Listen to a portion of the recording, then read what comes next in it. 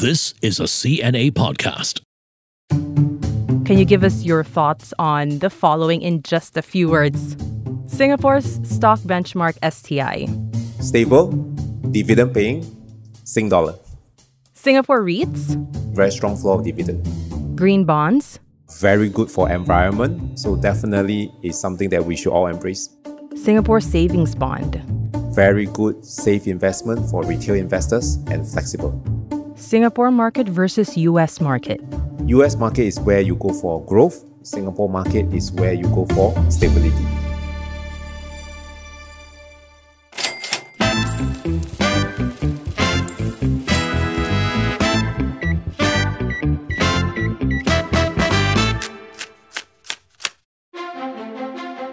Welcome to Money Talks. I'm your host, Sarah Alcaldi. Ask investors and they'll say the world is full of opportunities. And when it comes to your money, there's no shortage of financial products you could choose from. The US has the world's largest stock exchange. China is always on the table. And there are other emerging markets such as India and Southeast Asia. But what about putting your money in Singapore? Singapore savings bonds were oversubscribed. Big names like CapitaLand, DBS, and Singapore Airlines are sought-after shares. But what do we need to know about investing local? Are they always safe bets, and where do you start? Alfred Chia is here to talk about this. He's the CEO of financial advisory firm SingCapital. Thank you so much, Alfred, for joining us today. It's a pleasure having you on. No, it's really my pleasure. Now, I know you've done financial advisory for more than 30 years. Is that right? I mean, that's a lot of time. Yes, sometimes I'm also amazed. Yeah. Over the 30 years, what has it been like and what has changed, do you think, especially here in Singapore? Comparing to 30 years ago, definitely people are more mindful about doing financial plans, how to manage their wealth better, and also to invest accordingly. Now, before we go at the different options that are available for us, do you think it's worth putting all your investments just in Singapore, just in the country, without having to look at overseas assets, overseas markets? Or do you think you'll lose out by doing this? Actually, we are in a very good spot because of our financial hub. We actually have a lot of opportunities and a lot of channels to invest overseas. Take, for example, you can use a unit trust and you have immediate exposure to the global market depending on what kind of investment combination you choose. And then, of course, there's different investment platform where you can just trade US shares over your mobile phone.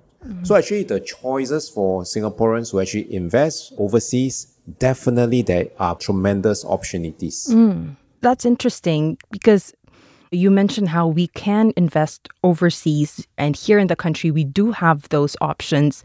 But when we look at Singapore stocks in particular and options that we have, Singapore is so developed right now. And I wonder if the biggest jump in Singapore stocks have already been made, because we did go from third world to first, but where do we go from here? If you look at the Straits Times Index as a reference, it has actually not been doing that fantastically well over the last 10 years. In fact, some investors find that Singapore market is really very boring, right? I've heard that. It doesn't really go too high or too low. It just kind of stays around the same space. Yeah. So actually our market really is a lot more on value investment because a lot of the blue chips counters, they actually pay very good dividends. I mean, of course, it may not give you that kind of capital gain excitement like the US stocks, but definitely over a long period of time, you can actually earn from the dividends. But another thing that actually attract investors to Singapore market is actually we are based in Sing dollars. So the currency strength actually give us that edge. So for example, this year, Singapore market is actually one of the best performing market. I think it's also because many investors are actually seeking safe haven in terms of the Sing dollars. And because of our listed companies, a lot of the blue chips are actually doing very well. and they are continuing their dividend paying policies. So you mean in times of crisis like we are in right now, when a lot of international markets like the US and China even are seeing their equities go down, Singapore, not so much. We're still able to keep our head above water despite the rest of the world really struggling when it comes to equities. Is that right? Yes, because of the conventional business that our stock market comprise of, and also because of the currency. The thing is, the Singapore market doesn't really have a lot of technology or new economy companies, right? We have a lot of banks and property companies, but are you missing out if you don't put your money into these up-and-coming tech names that are usually outside of Singapore? That is the composition of the Singapore market. But I mean, if you look at it now, from 2021 until now, if you look at US NASDAQ market, it was in a free fall zone. But comparingly, if let's say you are looking into a Singapore market, in fact, you can still actually see certain positive capital appreciation. That is a reflection of the shift in terms of the investors' appetite from a high growth to conventional value stocks that look for dividends. So actually for investors, it's about what all these investment instruments can serve your needs. But for Singaporeans, there's another thing very important we need to factor. Because actually many Singaporeans travel around the world, whether is it for leisure or for business. But at the same time, don't forget, we are holding on to a very strong currency, Sing dollars. So if you want to invest in overseas, you also have to ask yourself this question. What is the currency risk? If I invest overseas, 5 years, 10 years later, even if let's say that investment appreciate, will it be able to cover my currency changes? Yeah, because you do have to sell your Singapore dollar and buy whatever currency that is needed to buy that foreign stock. And in your experience over 30 years, what has that currency risk been like for those who are trying to prepare for retirement or prepare for financial needs that are years or decades down the line? Singapore, we are very unique, right? We are a small island. Everything that we consume comes from imports. So that's why we have to maintain a currency policies. So because of these currency policies to combat inflations, and our government have the ability to maintain that kind of strength in terms of our currencies. So therefore, you see that our Sing dollars generally appreciated against most currencies. One of the very good example is our neighboring country, Malaysia. If you have invested, let's say, property in Malaysia, the property may have also appreciated over the last 10, 20 years, but the currency exchanges may work in a negative way.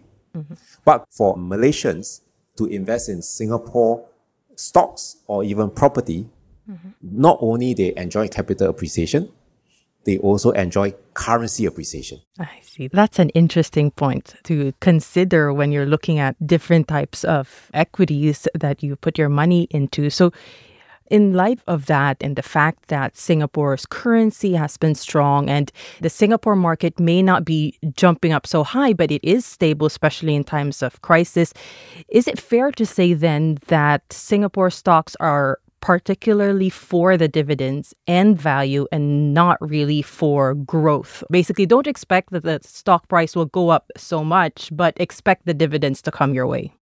Yeah, I mean, of course, for investors, if they are trying to look for a Tesla in Singapore. Or a Facebook even, right? Yeah, it may be difficult to find. Yeah. Even Grab is not even listed here.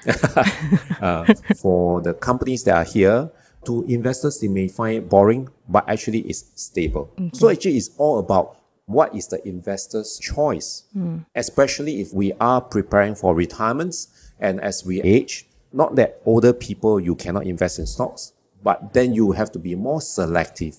What kind of stocks you want to put in? You want to actually put into equities that can pay you very good dividends. So that's the picture for Singapore stocks. But what Singapore does have are REITs, real estate investment trusts. And when you buy a REIT, you basically put your money into a company that owns different types of properties, and then you get a part of the property's proceeds. Do you think this is a must-have for investors? Because not every country has REITs the same way Singapore does. Yes, actually, Singapore REITs market is one of the more advanced in the world, and we have a lot of choices from the hospitality, data center, you have logistics, industrial, medical. So there are a lot of choices for investors to actually choose. So normally for investors who go for REITs, they are looking again for the stable dividend payout. Because by and large, most REITs will invest in properties, depending on the different kind of sectors. And they are expected to actually generate rental income. And because for Singapore, most of the REITs have these policies where they actually pay out 90% of their income. So that in order to actually enjoy certain tax concessions. So that's why the REITs holder, the REITs investors, generally can expect to receive all this income. And of course, over the long run, if the property actually have capital appreciations, it will be reflected in the REIT's price, which they can always sell in the markets. So it sounds like a good investment to you. I think it's a very popular choice for many investors. Of course, every investment, there's always the risk, right? So for REITs, actually, the risk will be interest rate. Because for REITs, when they buy a property, they will tend to take on leverage. Debt, basically. Yes. So when you take on loans in a rising interest rate market, then it will increase your cost. Then it will affect your net income. So you won't earn as much from them in that environment. Yes.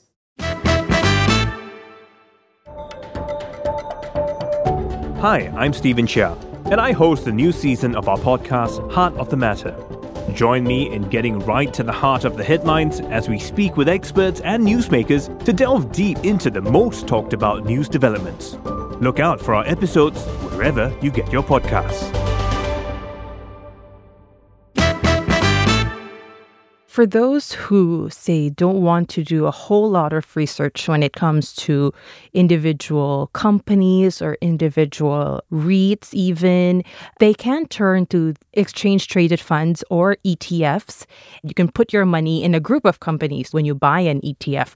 What's interesting is while being in Singapore, we can invest in other countries through ETFs that are on the Singapore exchange. What's your sense of the choices that we have for Singapore-listed ETFs? ETF is a form of passive investments. So it's for investors to actually, take for example, let's say you want to buy a Singapore ETF. Let's say you have $10,000. So you are torn, right? Are you going to buy DBS, which you cannot even buy 1,000 shares? Or you want to buy Singtel? So then as investors, you may say, okay, I will go for ETF because it's a combination of all these STI indexes. But you are still actually doing a passive investments in a sense that the STI must go up for your investments to appreciate. Compared to a unit trust, where there's a fund manager that do in this thing called active management. Because they may actually adjust the allocations depending on the market outlook to increase in certain sectors or reduce in certain sectors. But by and large, there is also the cost that you need to factor in. ETF generally have a low expense ratio compared to a unit trust. Okay. So every investment, there are pros and cons. But you are right. Many investors don't spend enough time to do homework. That's why we try to figure out as best as we can what options are best for us.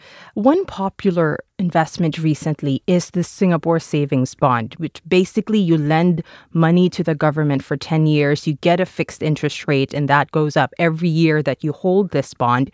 And the returns for the August issue was at an all-time high, but that won't always be the case, I would imagine. Do you think it is worth jumping into Singapore Savings Bonds? This is really meant for the retail investors because you can start savings with as little as $500. And it's actually very flexible. You can withdraw it at any time. But of course, you have to keep it for 10 years. The possible downside about it is that you can't really put in as much as you like. I see. First, there is a 200,000 limit for each investors. But every issue, you also have to bid. So for example, the last issue was so overwhelmed, I believe each investor could only get up to $9,000. I see. So as much as it's an attractive, safe kind of investments, it's not that you want to put in 50,000, 80,000, you can do so. Because it also depends on the tranche that's being offered. Yeah, but why put money in a Singapore savings bond versus, say, equities or other financial instruments that you can hold for the long term and maybe you could see even bigger gains? I think most of the investors are generally more risk averse, risk conservative. Because investing in the equity market, you actually need to have a lot of homework being done. You also need to have the time durations. And a lot of time investors actually invest based on hearsay. So when they have a negative experience in the equity market, they tend to shut off from that. But that is also because the way the investment was being done was not in the proper manner. So that's why for FD, for safe kind of bonds, investments, it has always been a very strong attraction for many investors. But is it the right type of investments over the long run that can serve your financial goals? It may not really help for people to do so. So example, Singapore savings bonds has gotten a lot of attractions because the average 10-year yield is about 2.8%, which is higher than a lot of the bank's fixed deposit. But based on the recent core inflation data of 4.4%, you are actually not growing your money. The value of the money is being eroded because of inflation. So in order to grow your money, you must at least invest in investment combinations that can beat the inflation. So it sounds like you're not really too excited about the Singapore savings bond, despite the hot receptance that it has had the past few months. Oh, no, actually, I'm excited. I would like to also put money in the SSB, but as part of my investment combination. Because in a good investment combination or investment portfolio, you need to have a combination, allocation of the safe and more volatile kind of investment so that overall you can get a better investment return. There are other government bonds as well, and we recently saw Singapore's first sovereign green bond, where you lend money to the government for green projects in particular. I know there are more green bonds that are on the way. What's your take on this? Because the most recent sovereign green bond is for 50 years, isn't it? So how does that work, and what's the value in looking into something like this? I think the green bond is an excellent idea, especially for many of us very much want to protect the environments. For example, my wife, she will make sure she recycle many things. And she always remind the whole family to off the electricity when not in use. So I think it resonates to many people who are really trying to save the earth. But I think maybe we take a step back. Actually, government has also been providing options for retail investors in terms of the bond investments. So you have the T-bill, which is a very short-term kind of Singapore government securities. It's about 6 months to 1 year. Then you have the Singapore government securities bonds, which range from 2 years up to 50 years. So the bonds itself will be actually put into things like market developments or infrastructures, and example, the green bonds. You can even say, because it's issued by Singapore government, it's a really, really, really very low risk. And of course, the yield average is about 3%. If you factor in the Sing dollars kind of stability, which is actually a very attractive investment. Plus, your money is actually lending to projects that is doing good for the climate, adaptations, things like that. But the thing about green bonds that I'd like to understand is after they issue this green bond, they raise the money that they need for the projects, right? And then these bonds can still be bought or sold in the market. So if, let's say, I come in 2 months later or 1 month later trying to buy this green bond, my money doesn't really go to the green project. It just goes to another investor. So how does my investment help the green project? Because in a sense, they already got the money that they needed. Singapore government securities bonds is from 2 years to 50 years. It's a very long time horizon. But what if the investors need to actually cash out or need to change for cash? So that is where the secondary market comes into play, so that it let the investors have a platform to actually encash their investment. So with this kind of ecosystem, then the investors will be more willing to actually participate in the primary market. I see. Because if they want their money back, they can sell it to me and I can just buy that bond from them. Then it gives the first batch of people more confidence to go in and put money into these green projects. Absolutely. But of course, do be mindful. There will always be certain risks involved because if, let's say, you need to cash out in the wrong timing, you may actually suffer certain financial losses. Yeah, always comes with risk, doesn't it? Before we end this chat, Alfred, I really want to know what's one thing that Singapore investors should keep in mind as they start or as they continue in their investment journey in the Singapore market? I think it's important to recognize what is your financial goal. It could be saving up the down payment for your property, which is a very important thing for many of us, whether it's a HDB or private properties. Then when you identify the financial goal, then that is where you will be able to navigate how to actually get into that goal. Well, thanks so much for your insights, Alfred. Really appreciate it. So good points there on how Singapore is in a unique position when it comes to the local market, and that the Singapore equity market in particular is quite stable with good dividends, and it provides value for investors even though we don't have a whole lot of growth stocks. But the Singapore dollar as well has an edge when it comes to the strength of its currency. Thank you so much, Alfred. Thank you very much. Thank you for the opportunity. We hope you enjoyed this episode of Money Talks. The team behind this podcast is Jacqueline Chan, Joanne Chan, Daniel Lee, and Crispina Robert. We've got a refreshed slate of audio material you can listen to on your commute or your workout. Go to the CNA website or app, look for the listen button, and subscribe to the podcasts you like. If you have thoughts, ideas, or even stories you'd like to share, please write to us. The details are in our episode notes. Till next time, this is Sarah Alcaldi.